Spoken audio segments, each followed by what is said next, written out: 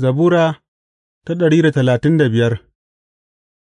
Yabi Ubangiji, yabi sunan Ubangiji, yabe shi, ku bayin Ubangiji, ku waɗanda kuke hidima a gidan Ubangiji, cikin filayen gidan Allahnmu. Yabi Ubangiji, gama Ubangiji nagari ne; rera yabo ga sunansa, gama wannan yana da kyau. Gama Ubangiji ya zaɓi Yaƙub yă zama nasa, Isra'ila yă zama mallakarsa mai daraja.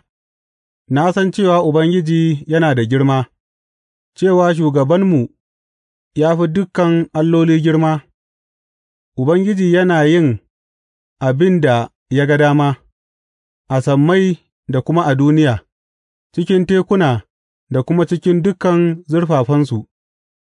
Yakan sa gizagizai su taso daga iyakokin duniya, yakan aika da walƙiya tare da ruwan sama; ya fito da iska daga ɗakunan ajiyarsa, ya kashe ’ya'yan fari na Masar, ’ya'yan fari na mutane da na dabbobi, ya aiko da alamu da abubuwan banmamaki a tsakiyarku, ya Masar, a kan Fir'auna da kuma dukan bayinsa.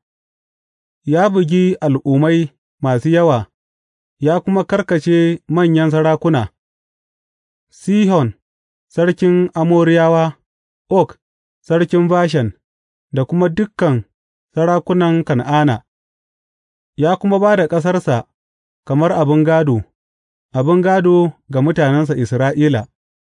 Sunanka, ya Ubangiji, dawwammame ne har abada; sanin da aka yi maka, ya Ubangiji, yana nan cikin dukan zamanai, gama Ubangiji zai nuna cewa mutanensa ba su da laifi yă kuma ji tausayin bayinsa.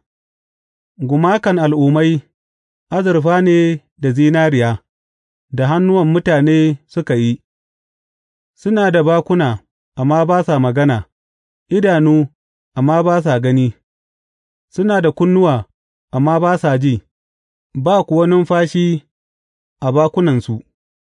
Waɗanda suka yi su za su zama kamar su, haka kuma zai zama da dukan waɗanda suke dogara gare su. Ya gidan Isra'ila, yabi Ubangiji; ya gidan Haruna, yabi Ubangiji; ya gidan Lawi, yabi Ubangiji; ku da kuke tsoronsa, yabi Ubangiji. Yabo ya tabbata ga Ubangiji daga Sihiyona, gare shi wanda yake zama a Urushalima, yabi Ubangiji.